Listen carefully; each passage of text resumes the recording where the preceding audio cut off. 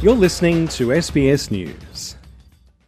I know we're not the typical Ukrainian representation of what could come out of Ukraine. Jeffrey and Andrew, the electronic duo that is Tvorchi. I cannot explain, tell you how I feel.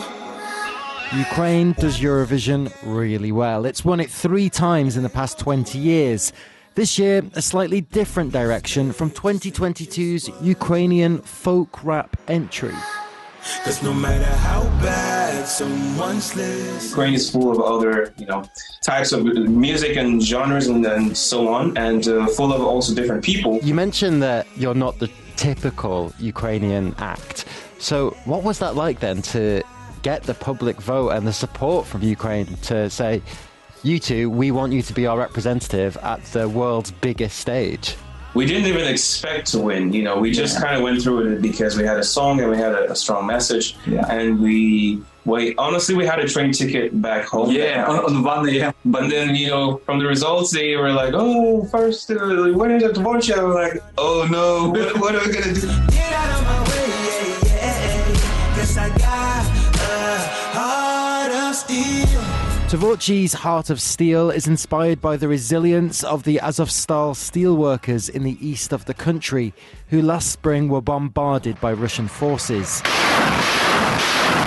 Jeffrey, who moved from Nigeria 10 years ago, says he didn't want to leave when the invasion began. Instead, he stayed, and he wants to lift his new home spirit through music. We're not really pushing for the win, Last year's win is still, resonating around still.